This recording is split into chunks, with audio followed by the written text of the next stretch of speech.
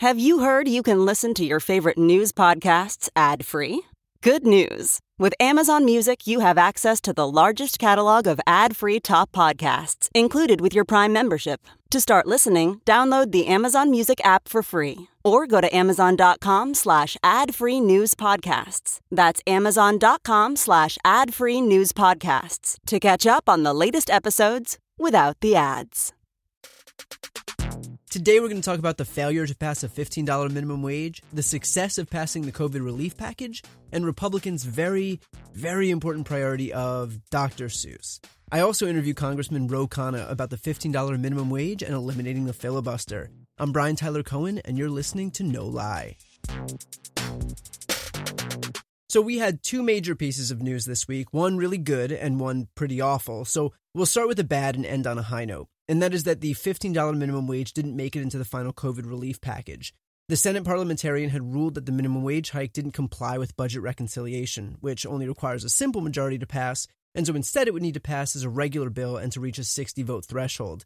But the issue is that the parliamentarian's ruling here isn't binding. It's an advisory opinion, and the vice president has the power to overrule her if she wanted to, which has already happened before. It happened in 1975 when then Vice President Nelson Rockefeller ignored the advice of the parliamentarian as the Senate debated the filibuster rules. It happened in 2013 when Democrats eliminated the filibuster to approve presidential nominees that were being blocked by Republicans. And it happened in 2017 when Republicans further eroded the filibuster to approve Supreme Court nominees. Parliamentarians have even been outright removed before. In 2001, the Senate was also split 50-50. Republicans were trying to pass what else but tax cuts through Congress using budget reconciliation. The parliamentarian ruled that the bill couldn't be considered using reconciliation, and so what did Republicans do? They replaced him, and they got their tax cut. But that's not what happened here, with the issue being that the White House said almost immediately that they wouldn't try to overrule the parliamentarian. And so it felt a lot like they were just rolling over without much of a fight. But in fairness, two things. First, there were a number of Democratic senators who said outright that they wouldn't vote to overrule the parliamentarian, including Joe Manchin. So without those votes, any effort to circumvent the process was DOA anyway. And the other reason is that unemployment benefits expire on March 14th. So this bill needed to be passed before then. So if the $15 minimum wage was going to hold the entire process up and endanger an otherwise absolutely necessary package from passing, then the White House probably made the calculation to move forward without it. Now, that's not to say that failing to pass a minimum wage hike right now wasn't a huge missed opportunity, because it is. It's a missed opportunity both morally and politically. Morally, we're talking about people who, even if they work 40 hours a week, are still living in poverty. No one in the richest country in the world should have to be impoverished working full time. And if a company can't afford to pay the $15, then that's the company's problem, not the workers. Like, part of running a business is paying the cost of goods, cost of services, whatever it is. You shouldn't be able to underpay human beings just because a few wealthy senators making almost $200,000 a year decided that it wasn't important enough. But even politically, it makes sense. Raising the minimum wage is popular, massively popular. Raising the minimum wage passed with 61% of the vote in Florida, 10 points ahead of Trump, who actually won the state, and 13 points ahead of Biden. If you're able to give 27 million workers a raise with the stroke of a pen, if you're able to deliver that kind of a tangible change to someone's life, you do it. And when it comes time to show up at the polls and you have to choose between the party who spent the last few years whining about Dr. Seuss and the party that more than doubled the minimum wage, guess which party is coming out on top? So with that said, we should continue to push every Democratic senator to support this minimum wage increase, if not because it's the right thing to do, then at a bare minimum because it's political suicide not to. Like, we don't get to criticize Republicans for passing a $1.5 trillion tax cut if we're not then willing to help regular people. Those are the rules. Like, you can be a moderate Democrat and still acknowledge that a person working full-time and making $15,000 a year is not okay. It's not okay in California, and it's not okay in West Virginia. But aside from the issue of a $15 minimum wage, moving over to the good news, after a marathon voting session, Senate Democrats ultimately passed the $1.9 trillion COVID relief package on a strictly party-line vote, 50-49. And so now, thanks solely to Democrats, Americans are going to receive another $1,400 in addition to the $600 that was already issued. There will be $300 a week in jobless benefits, a child allowance up to $3,600. There's $350 billion in state and local aid, money for the ACA, for COBRA, and of course for vaccine distribution. These are real, tangible benefits for a country that so desperately needs it after years of Republican incompetence, followed by Republican austerity measures. And by the way, while Republicans will offer, bad faith arguments like the fact that this bill wasn't bipartisan, the only place that it wasn't bipartisan was in Congress. Otherwise, the American people overwhelmingly supported this legislation. And that was a point that Biden was quick to point out. And it may sound strange, but a lot of senators and congressmen I want to thank, but I really want to thank the American people for making all this possible. You say, well, how did they make it possible? Well, quite frankly, without the overwhelming bipartisan support of the American people, this would not have happened. Your elected officials heard you. Overwhelming public support. Every public opinion poll shows overwhelming support for this plan. And for the last weeks, it's shown that. Every public opinion poll shows that people want this. They believe it's needed, and they believe it's urgent. And the fact that this bill was passed with only Democratic support is only underscored by what Republicans spent their time doing while this relief bill was making its way through Congress. And that is that Republicans have been wailing about Dr. Seuss for the last week. You can't make this up. I've seen more references to Dr. Seuss in the last 7 days than I did during the entirety of my childhood. So just to quickly sum up the issue at hand here, after reviewing its collection, Dr. Seuss Enterprises decided to stop publishing 6 books because they, quote, portray people in a way that are hurtful and wrong. And that was in reference to depictions of Asians and black people. That's it. Pretty simple. Some of these books were published in the 1930s, so it shouldn't come as a surprise that not all of them withstood the test of time. But Republicans decided to seize on these Dr. Seuss books like the American flag itself was being outlawed. Like the liberals were taking away hamburgers and fireworks, even though, A, this was a business decision by the publisher after a review that occurred a year ago, and B, who actually cares? We're in the middle of a pandemic and a jobs crisis and an economic recession, and you have a political party that is trying desperately to brand itself the party of working people, and when working people need help, their elected officials can't stop fucking talking about Dr. Seuss. Here's Kevin McCarthy, the most powerful Republican in the House, reading Green Eggs and Ham. I am Sam. I am Sam. Sam I am. That's Sam I am, that's Sam I am. I do not like that Sam I am. Do you like green eggs and ham? I do not like them, Sam I am. I do not like green eggs and ham. And Green Eggs and Ham wasn't even one of the books that was canceled. If you really want to make a big show of defending these books, show the images of the Asian characters with 2 lines for eyes. Show the black characters who are shirtless, shoeless, and wearing grass skirts. Defend that. But of course they can't, and they won't, and so instead, they'll defend a straw man and do some performance art defending a book that's not even involved in this so-called scandal in any way. And if it's not Dr. Seuss, then it's Mr. Potato Head. Whatever the subject, the fact that Republicans are so hell-bent on trying to train our attention on these bullshit culture war wedge issues is a testament to the fact that they're getting killed on the issues that matter.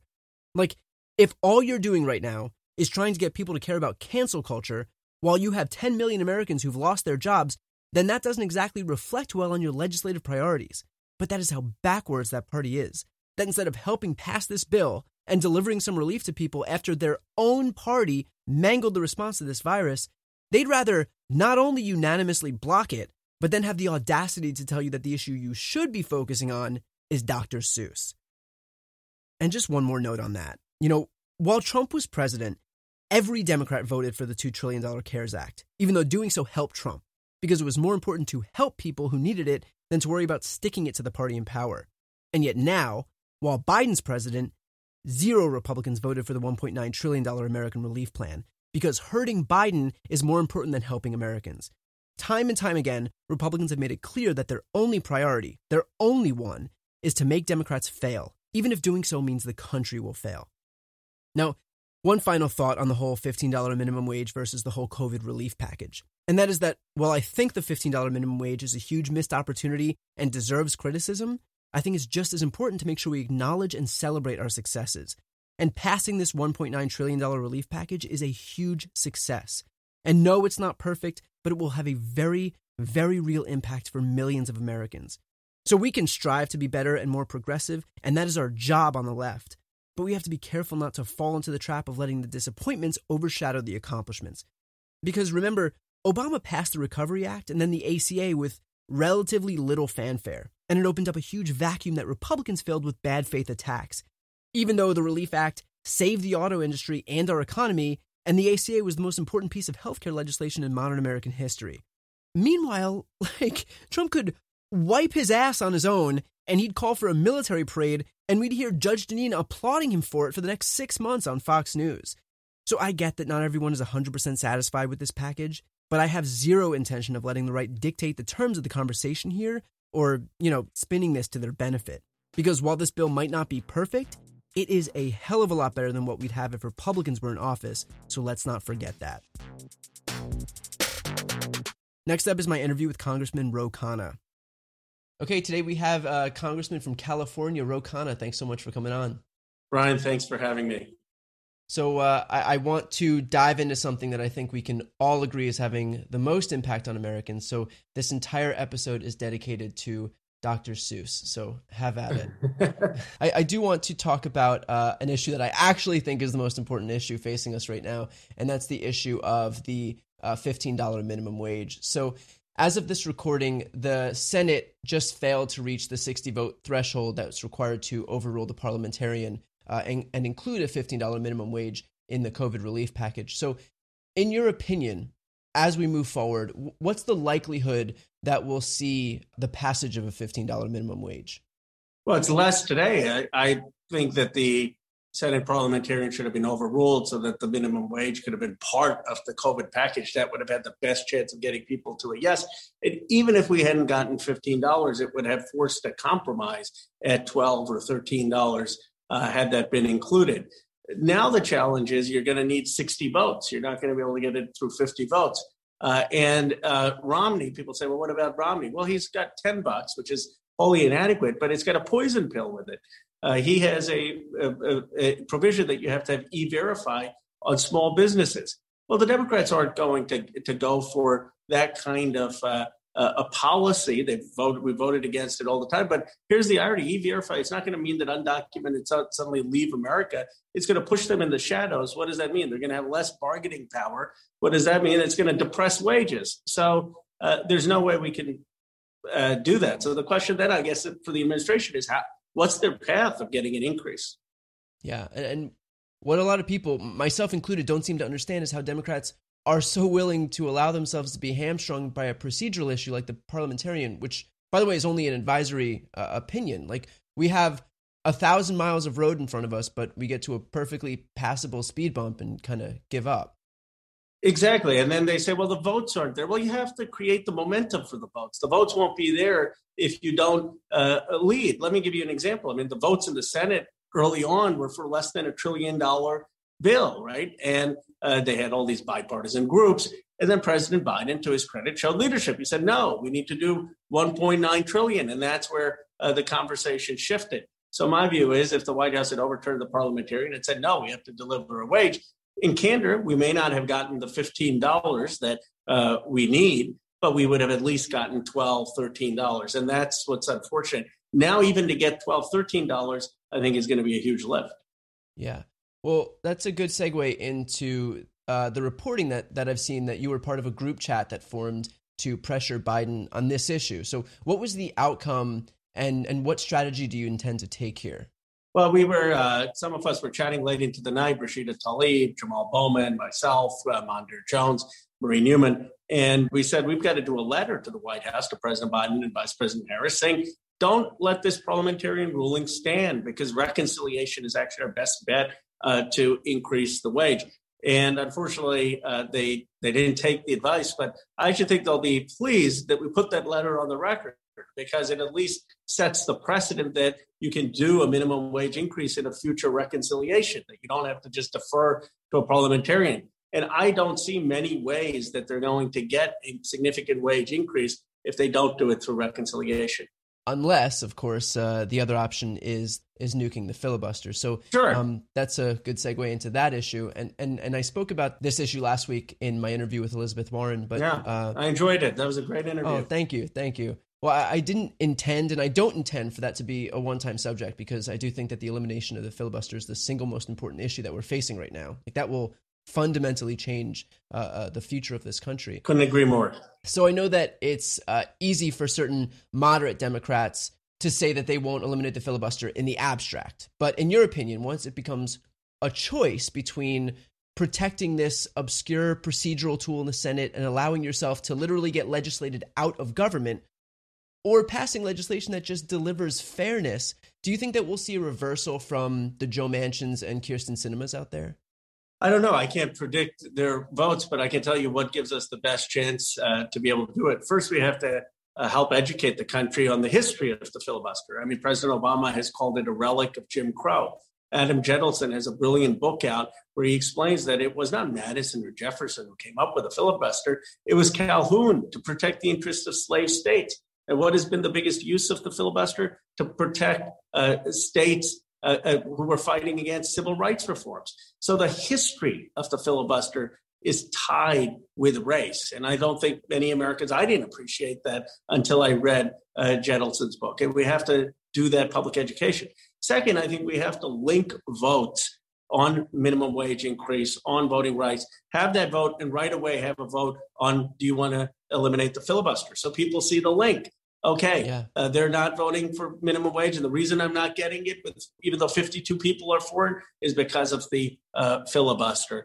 And I think we have to get people to realize it's not just procedural. But you're absolutely right that this is the biggest institutional reform.